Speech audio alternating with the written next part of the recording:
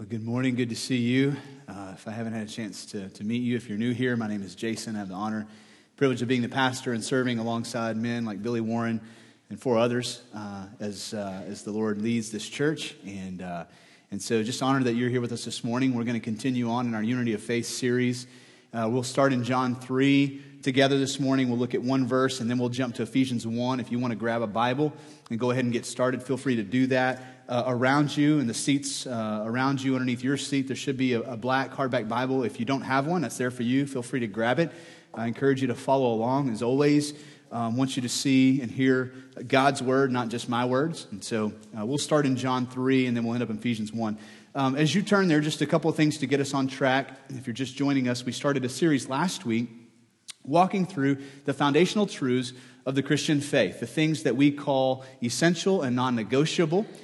There are a lot of different conversations we can have, disagreements we can have within the realm of theology, and yet we can still have a unity of faith. And so what we're going to do in this series is walk through Solid Rock's statement of faith, these foundational truths that we don't negotiate on, the things that we do consider essential and foundational to what we believe as Christians. And so last week we started with the foundational truth that we serve a Trinitarian God, that God the Father, God the Son, God the Holy Spirit is one God, that God has chosen to reveal himself that way to us. We didn't start with the doctrine of man or what we were handed to from the generation before us. We started with the Word of God and asked God to answer the question, who are you? And God has chosen in his sovereign authority to reveal himself to us as one God manifest in three persons, God the Father, God the Son, and God the Holy Spirit. And in those moments where we don't fully get it, rather than trying to wrestle God to the ground and submit him to our way of thinking, we decide it's better to take God at his word and believe him, right, according to the way he's chosen to reveal himself. So what we're going to do now over the next 3 weeks is we're going to break that down, and we're going to look at, starting today, the work of the Father. What does it mean that God is a Father? And what does it mean that God the Father has worked in the redemption of the world and in our lives individually? We'll come back next week and look at the work of the Son, followed 2 weeks from today with the work of the Holy Spirit. Now, here's kind of how I've envisioned it in my mind. This might help you. So what we're looking at in the Bible, what the Bible is really the testament of God's redemption plan, his plan to redeem the world. So the way I think of the Trinity God working to redeem the world is this. What we'll see today in the work of the Father is that when we look at the redemption plan from the Father's perspective, we're looking at it from 30,000 feet. We're looking at it from way up in the air. This is the big picture. On each horizon is eternity. God is sovereignly presiding as an authoritarian, loving Father over the redemption of the world. And so when we look at the work of the Father, we get a lot of big picture images of what God is doing. So that's what we'll see today. However, next week when we come back and we look at the work the Son is doing, what we're going to see is the redemption plan of God unfolding on the ground. This is where God comes to walk on our dirt and to experience our sorrows and to walk among us. The redemption plan on the ground. And 2 weeks from today, when we come back to look at the work the Holy Spirit is doing, we're going to see the redemption plan unfolding inside of us. God's ability to work in the depths of who we are, to change our identity for our good and for his glory. And so today we're going to be at 30,000 feet. A lot of big picture conversation going on today as we look at the work of the Father. Now before we even start today in John 3, I'm just going to read a passage from Galatians 4. We'll actually come back and look at this again at the end of the sermon. But what I want to do is pick up where we left off last week. So where we left off last week is we looked at how God as a Trinitarian God works beautifully in a complementary fashion together. God the Father, God the Son, God the Holy Spirit, working together interdependently to redeem the world. So I'm just going to read something from Galatians 4 that highlights the work of all three in our salvation. Starting in verse 4 of chapter 4 Galatians, we find these words, "But when the fullness of time had come," at just the right time, God the Father, sent forth his Son, born of a woman, born under the law, to redeem those who were under the law, that's us, so that we might receive adoption as sons and daughters. And because you are sons, God has sent the Spirit of his Son into our hearts, crying, "Abba, Father." So you're no longer a slave, but a son. And if a son, an heir through God. You see the work of all three? God the Father sending the Son, and those who have believed on the Son, who have trusted the Son with their lives, God has sent His Spirit to live inside of them. All three working together in our salvation. Now, John 3 is a beautiful summary verse. It's a view from 30,000 feet on what God is doing. Very familiar verse to us. John 3:16. For God so loved the world. That was His motive. Okay, so if you're wondering, what's the motive as I read the Bible? Starting in Genesis all the way through Revelation. The motive is God's love. But what we see is this is not just God, this is God the Father. For God so loved the world, God the Father, that He sent His only Son. This is what God did. That whoever believes in Him should not perish but have eternal life. Now that's our response. Now did you notice what the word was here for our response? Believe. Not those who work hard, those who are highly moral, those who impress God, those who are highly religious, but those who believe. This is the redemption plan of God from 30,000 feet. God looks down at the world, is initiated by love, and at just the right time, He sends His Son to walk among us, to redeem us, to save us. Because of His perfect love. Okay, let's talk for a minute about what perfect love is. Now, in the Greek language, I don't know how many of you study the Bible on this level, but there are actually multiple words that we translate love. So it's not just enough to say love. Okay, so what we're reading here is about agape love or agapeo love. This is the perfect love of the Father. Now, here's what's different about agape love. First of all, just like you would think about when somebody says that they love you or you love somebody or something, it's the idea of longing for, desiring for. Okay, we get that, right? That's what it means. I love chocolate. I love weekends. I love holidays. I love vacations. I love my wife. Yet I mean distinct things by those statements, right? Different things. Okay, so here's what makes the love of God different. It's not just implied, but simultaneously with the expression comes action, activity. So that what God says, He also does. Now that's what sets it apart from the way you and I love, right? We say it, and sometimes we back it up with actions. But when God's love is expressed, there are always actions. As a matter of fact, you can't separate the two. You can't separate His intent or what comes across His lips with what He does. He's a perfect loving Father, not a almost perfect loving Father. Not 99% of the time, 100% of the time, He loves.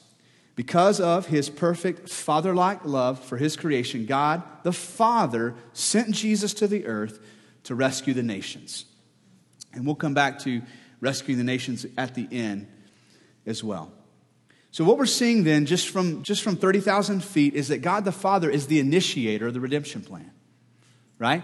Because He loved the world, He sent His Son. God the Father initiates our salvation. Now what we're going to do is we're going to turn to Ephesians 1. Okay? Now there are a couple different ways. We'll do it both ways. There are a couple different ways you can observe what God the Father is doing in the Bible. One is just read it from cover to cover.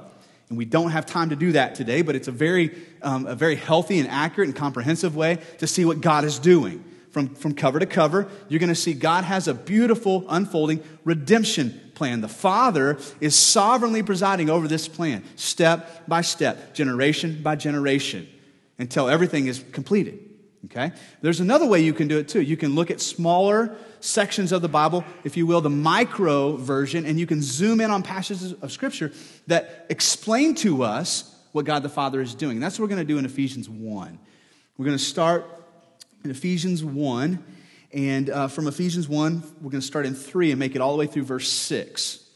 And we'll come back next week in verse 7 and pick up the work that the Son is doing, and then we'll end in verses 13 and 14 with what the Spirit is doing, like I said, 2 weeks from today. So, starting in Ephesians 1, here's what we read. Verse 3. Blessed be the God and Father of our Lord Jesus Christ. Now, just a side note, so you know, oftentimes in the Bible, when you read God, God is doing something, what's implied is God the Father. That's what we just read in John 3:16. For God so loved the world that He sent His Son. So it implies what? For God the Father so loved the world that He sent His Son. So here in this passage, Paul puts them together and says this, for blessed be the God and Father of our Lord Jesus Christ, Who has? So who's the who here? God the Father. Who has blessed us in Christ with every spiritual blessing in the heavenly places. Now, I'm thankful that Paul qualified here what blessings he's talking about, because we use that word to imply a lot of different things, right? I mean, we get stuck in traffic and it starts moving and go, oh, what a blessing, right? Grandma makes your favorite dish for Thanksgiving. You go, oh, what a blessing. You're unemployed and you get a job. What a blessing. You have a job, you get a promotion or a raise. What a blessing. Here's the problem. If that's all we're looking at in terms of blessing, what happens when you lose the job? Right? Or what happens when grandma doesn't bring? Are you less blessed? So what Paul is getting at here is, I'm not talking about material blessings here. I'm going a step above that, okay? And I'm defining and I'm talking about spiritual blessings, the ways you have been blessed in Christ spiritually. And so what he's going to do now after verse 3 is he's going to list these spiritual blessings for us. This is consistent with what the Apostle James wrote in James 1:17 when he said, every good gift and every perfect gift is from above, coming down from the Father of lights. And so, if you are taking notes, every spiritual blessing comes from God the Father. Every spiritual blessing comes from God the Father.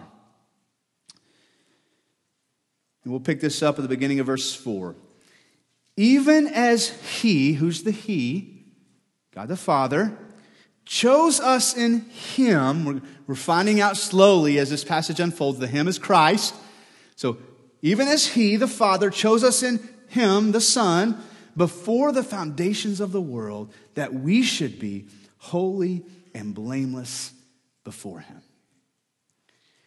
Now we're gonna put chose on hold for just a second. We're going to deal with that's a really important word here to help us understand who God the Father is. But let's talk about the last of what we just read, that we should be holy and blameless before Him. Now, that's how God created us, right? Holy and blameless. I mean, I don't remember it. You don't remember it because we weren't there in Genesis 1 and 2. But that's how God created humanity, holy and blameless. The only version of humanity I know is the not holy version, and the version that deserves blame, right? Yet, what we're going to find out, if you continue reading Ephesians, it's going to climax in chapter 4, and what we're going to find out that our salvation in Christ actually restores that holiness and that blamelessness. Now, here's the struggle for me. I don't feel holy and blameless. I still find myself trying to cover up things that I do wrong so that nobody blames me. So how does that work? Here's what we are going to understand more so next week. Let me just hit it in summary today. Here's what happened. From the birth of Jesus till His death, He walked on earth in human form perfectly. Perfectly moral, perfectly right, perfect wisdom, perfect. Now think about that. Perfect. That's what makes the cross work for us. And here's what we need to understand. When we trust in Him, we believe, as John 3:16 says, in Christ, that He did that for us. Here's what God does. He looks at you and me, people who deserve blame, people who are less than righteous, and He says, I am going to take the righteousness of Christ and I'm going to impute it to you. I'm going to give you His righteousness. And so we say, well, I don't deserve that. God says, I know. That's why Jesus did it for you. But I didn't do anything to earn that. God says, I know. He actually did the earning for you. And then we are left with what? Well, there's no way I could ever pay that back. And God says what? It's already paid in full. It's finished. This is yours. This is the way I choose to see you. It's the imputed work of Christ in our lives. And so when we try to understand then what it means that God chose us, or chose us in Christ before the foundation of the world, starting there, we understand that implies to creation, but it also implies to redemption. And what we're going to see unfold today is that the redemption plan was actually planned before the foundation of the world. Now think about that.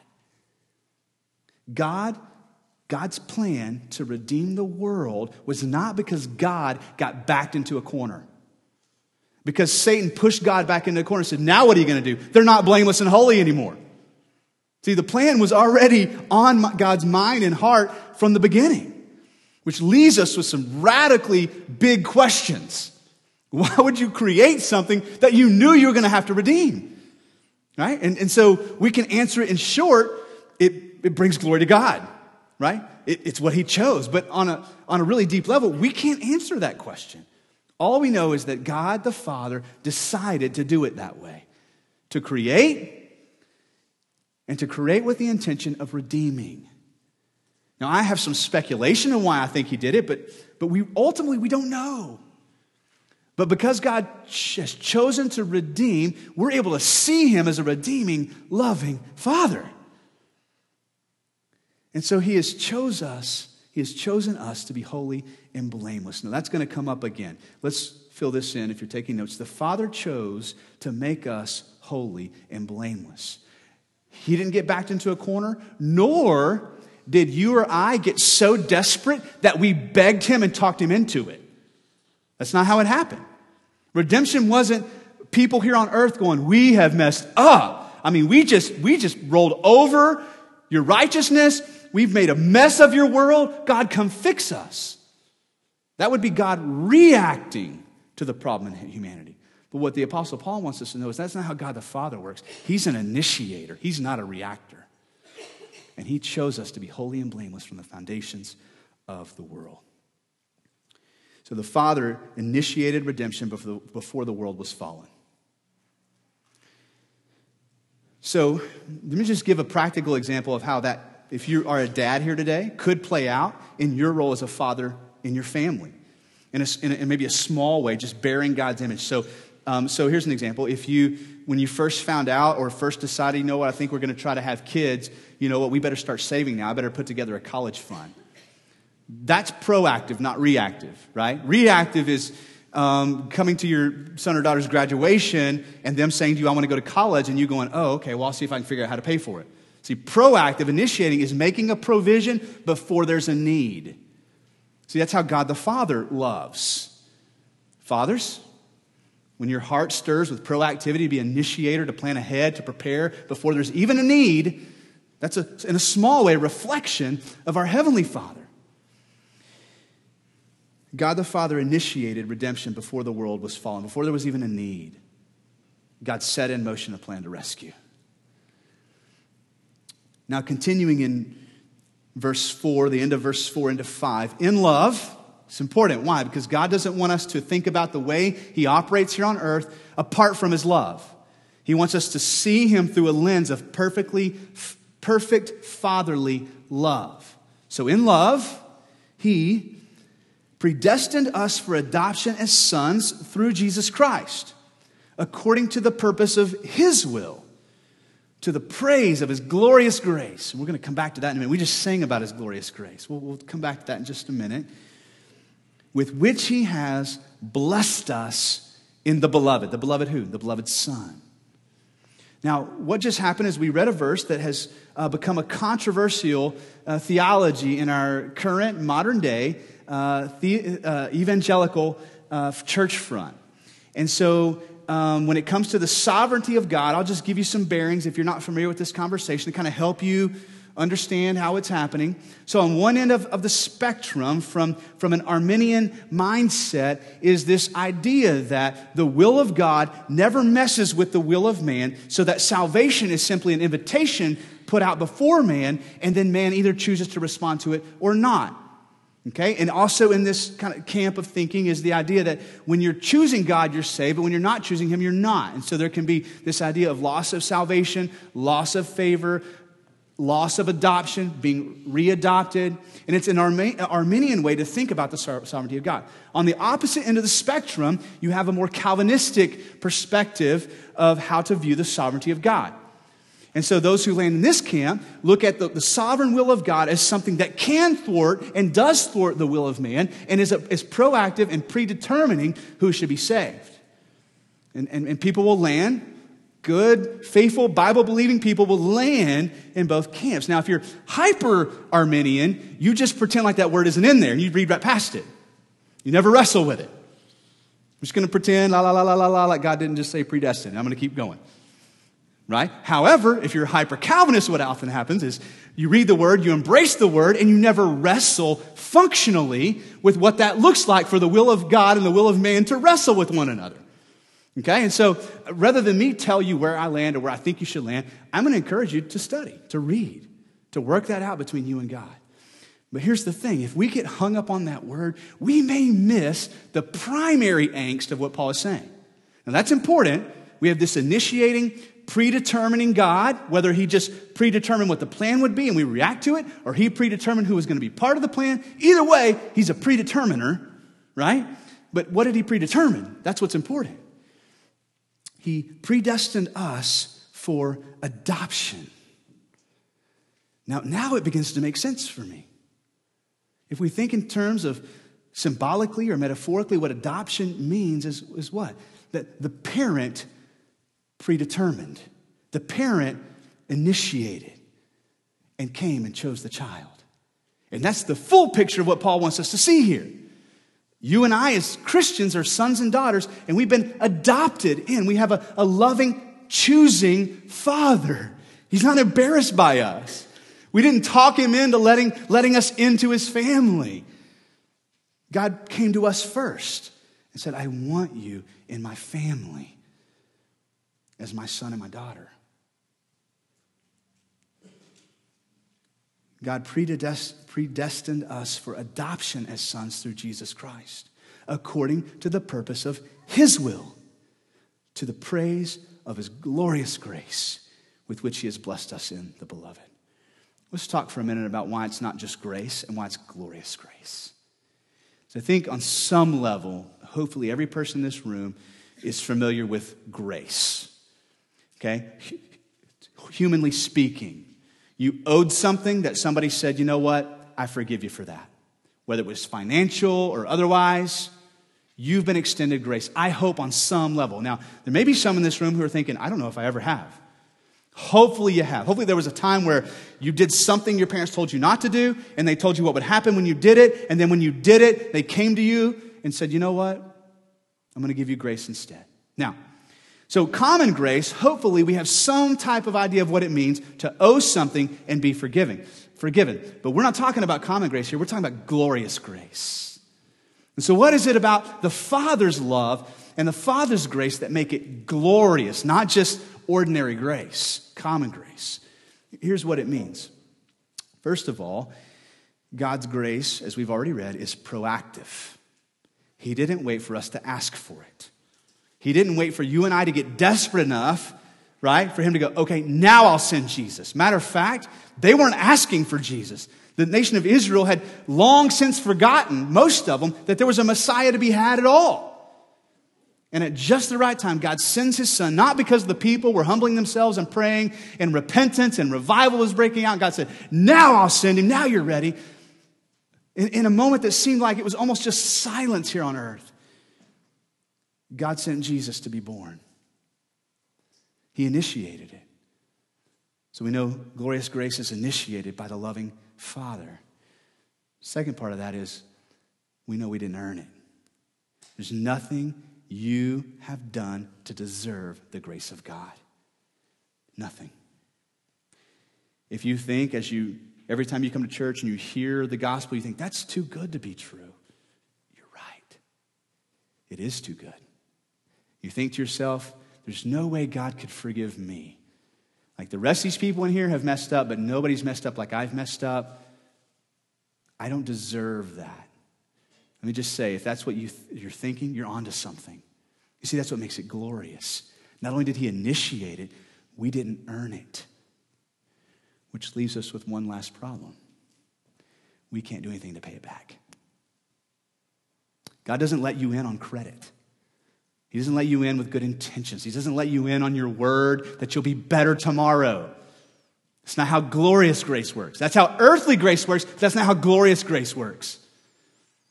Matter of fact, Jesus goes to the extent in Matthew 18, he's teaching his disciples about grace and teaching them about forgiveness. And Peter asks, well, how many times do we have to extend forgiveness to the same person? And then he teaches through a parable.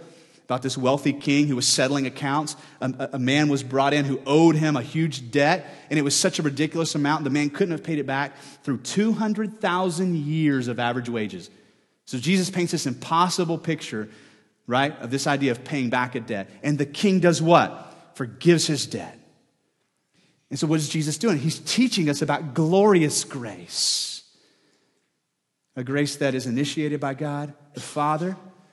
A grace that you haven't deserved or earned, and you cannot pay it back. Can't. So Paul tells us, in love, he, being our Father, our Heavenly Father, God the Father, he predestined us for adoption as sons and daughters through Jesus Christ, according to the purpose of his will. This was his plan, his idea, to the praise of his what? Glorious grace. Without glorious grace, then none of this works. Right? Not a person in this room deserves to be in the family of God, short of glorious grace.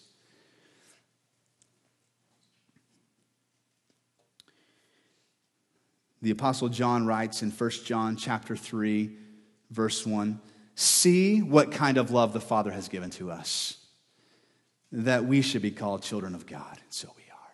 You want to know what perfect fatherly love looks like? Just realize that God has adopted you as his children. That's what fatherly love looks like.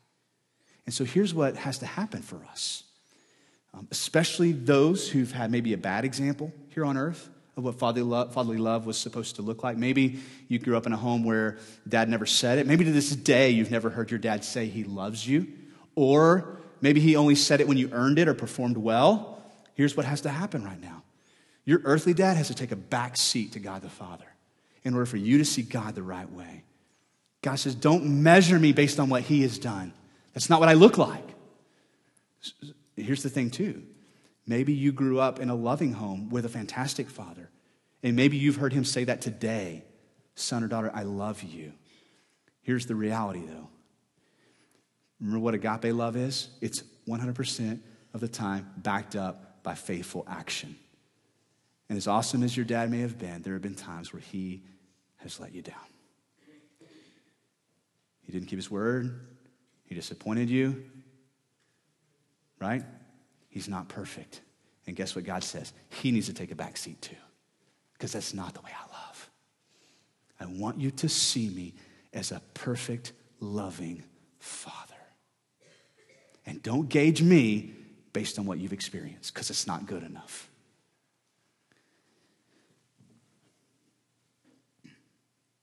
The Father has predestined to adopt us as sons and daughters through Jesus. Is there tension in that? Sure. How does it work? Can't fully explain it to you, but here's what we need to know. God initiated his relationship with you. That's how much he loves you. Did you know that?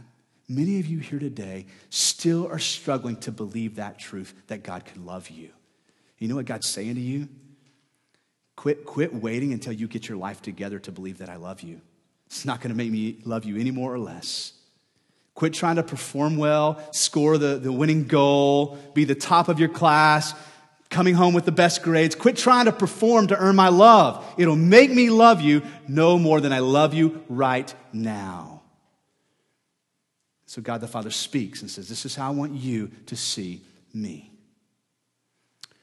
Now what I want to do is I'm going to transition for a minute, just take a step back. We're going to look at this from 30,000 feet, right? From Genesis to Revelation, this beautiful, unfolding, redemptive plan of the Father.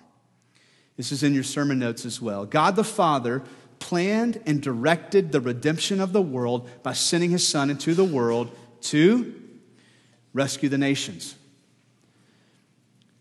As early as Genesis 12, way back at the beginning of your Bible, as early as Genesis 12, God says, my plan is to rescue the nations. He speaks to a man named Abraham in Genesis 12. He says to Abraham, I want you to load up your stuff and your family, come follow me to the place that I'm going to show you. I've got a plan unfolding here. And here's my plan, to bless the nations. So we get all the way past the Old Testament, deep into the New Testament, into the book of Galatians, in Galatians 3. And the Apostle Paul, the same author of Ephesians, says what? Way back then when God said that, he was actually preaching the gospel to Abraham. He was revealing his redemption plan to Abraham way back then. You get to Revelation. This beautiful redemption plan coming to a close with what? The nations, described as rivers flowing uphill to the mountain, flood into the presence of the Lord from every tribe and tongue and nationality. That's the end of the redemption plan. That's the redemption plan coming to a close. God sent Jesus to earth to rescue the nations. Remember what Jesus said to his disciples as he's closing his time out here on earth? What did he say? All right, guys, it's your turn. You go make disciples of who? Of the nations. All ethnicities, the ethnos. Go, therefore, and make disciples of all people, baptizing them in the name of the Father and the Son and the Holy Spirit. So from 30,000 feet, this is God's plan, is to redeem the nations. In addition to that, God's plan is to reconcile all wrongs. Let's see if we can put some tires on this one for you and put it on the ground, especially those of you who've experienced some really, really hard experiences here on earth. When we hear that God reconciles all wrongs, we tend to think about the wrongs done to us first and foremost, right? This is how I've been wronged. This is how I was mistreated. This is how I was abandoned. So as soon as I started talking about dads, some of you started thinking about the ways that your dad mistreated you. Abused, abandoned. To the deepest of our hurts. Sexual abuse. Rape. We hear God reconciles all wrongs. We ask the question, even those? Because in order for that to be reconciled, somebody has to pay for that, right? That you can't just sweep that one under the rug, God. I mean, somebody cuts me off in traffic, I'm good in 5 minutes. But those, somebody's got to pay for those hurts. And God steps up to the plate and says, you know what? You're absolutely right. Somebody's going to pay for those wrongs. But guess who it's going to be? It's going to be my son, Jesus. That's why the cross was so bloody and brutal. Jesus was paying the fine and penalty for every wrong that's been made against you. And even bigger than that, every wrong that's been made against God. And so reconciling all wrongs is part of what Jesus came to earth to do. To recover all that was lost in the fall.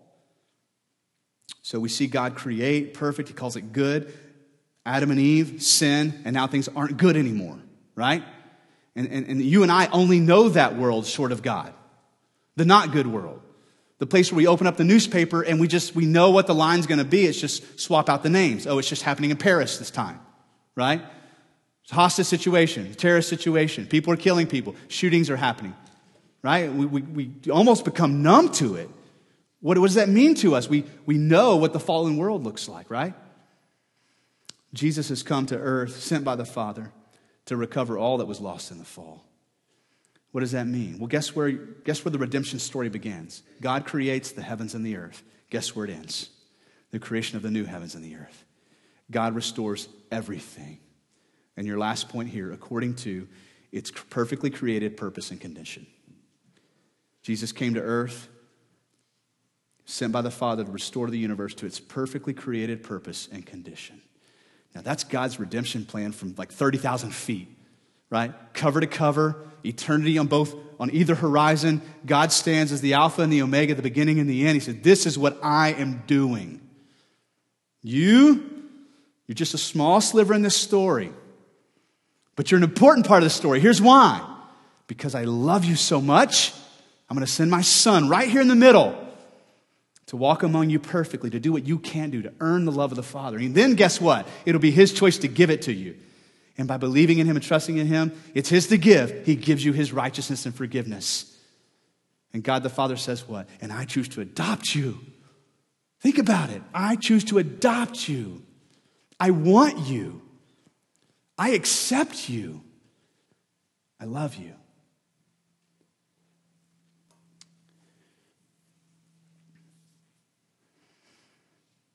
Galatians 4, this is where we started. This is where I want to end today. I want to read verses 4 through 7.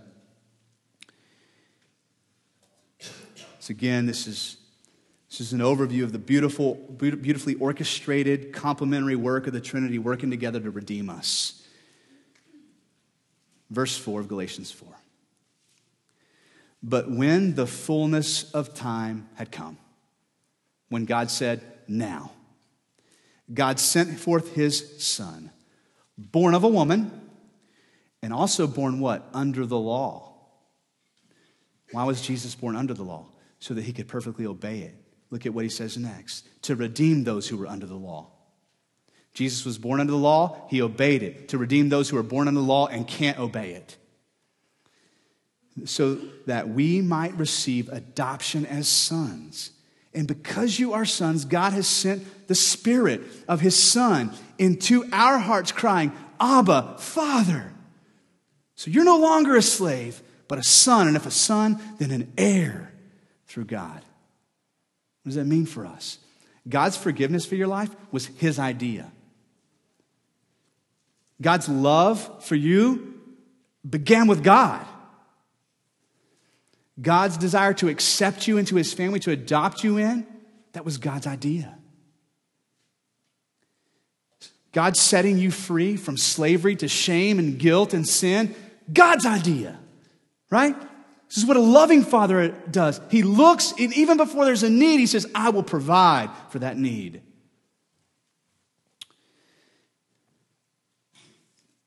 Now think about it like this. What does it mean for us in a practical sense to have the perfect love of a father? Let's think about it imperfectly for just a minute. Daddies in the room know hopefully what I'm about to describe. When things go wrong or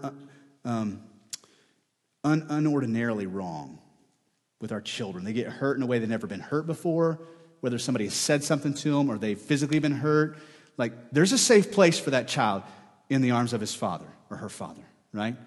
And so it's the presence of a perfectly loving father. Doesn't necessarily make the pain go away, but it seems to make the pain okay, right?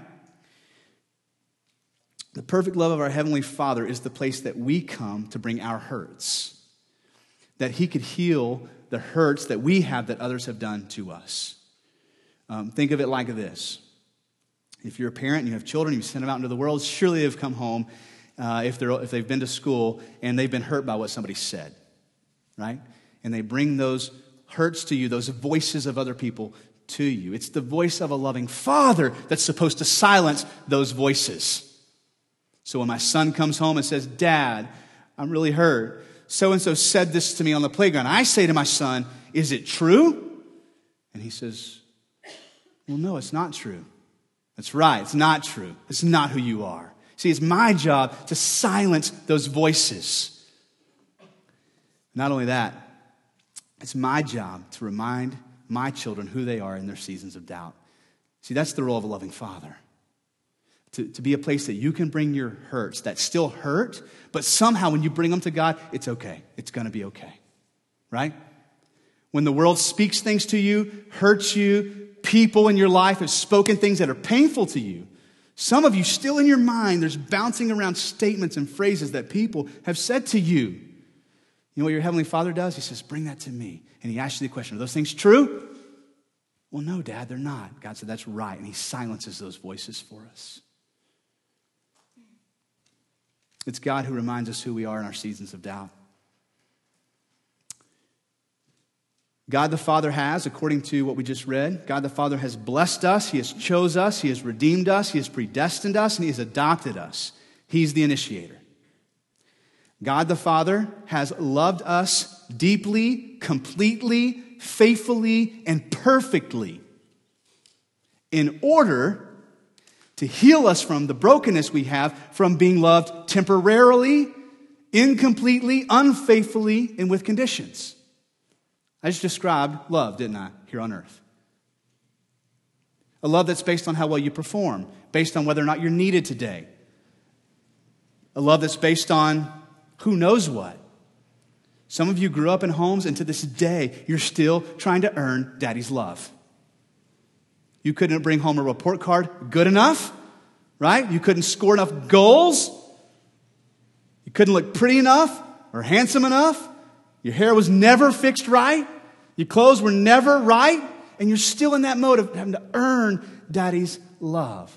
That's called conditional love. And God the Father is saying to you today, he needs to take a back seat to me. That's not who I am. Because you've been loved temporarily, needed today and discarded tomorrow. Because you've been loved incompletely, some of the time. Because you've been loved unfaithfully. What somebody said to you, they didn't follow through with.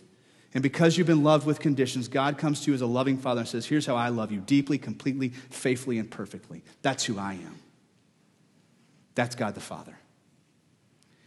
Here's what I'd like to do now as we wrap up. I'm going to pray for you. I know it, right? I know there are hurts. There are skewed perspectives of who God is swirling around this room. And for many of us today, we needed to hear that. We needed to hear the voice of God say to us, you're mine. What I want to do is I want to pray now that you would do what God wants you to do. You know what that is? Pick up all your hurts and run to him and bring them to him. This is how I've been hurt. This is how I've been let down. This is how I've been abandoned. This is the pain I'm feeling right now. I'm unloved in my home. I'm unloved in my job. I'm unloved in my past. I'm unloved in my family. Here it is, God. It's what he wants you to do, to bring that to him. I'm going to pray that you would do that. Okay? Some of you here today are hearing for the first time that this is the God of the universe. And here's what I'm going to pray for, that you would come to God for the very first time, to believe in Christ. To understand that that was his idea, his redemption plan. The cross was his plan to help you. And I'm going to pray that you would come to Christ today, to trust him, not just with your hurts, but with all your life and your eternity. To surrender your life to God and say, you know what, I'll follow you. Wherever you lead, I'll follow you. I can trust a Father like that. And I'll follow you wherever you lead me. I'm going to pray that you would do that today. I'm going to ask that our prayer partners will be available at the front, and they'll be up here at the front, and then also at the back. They have a lanyard on that says prayer partner. They would love nothing more than to just spend time with you, hearing what's going on, and to pray over you. Our worship team, if you guys will come on up, I'm going to pray for us, and then we'll respond to God's word. Heavenly Father, we're so thankful that you tell us to call you Daddy. And today, just a brief glimpse into what that means for us, that you love us as a perfect Father.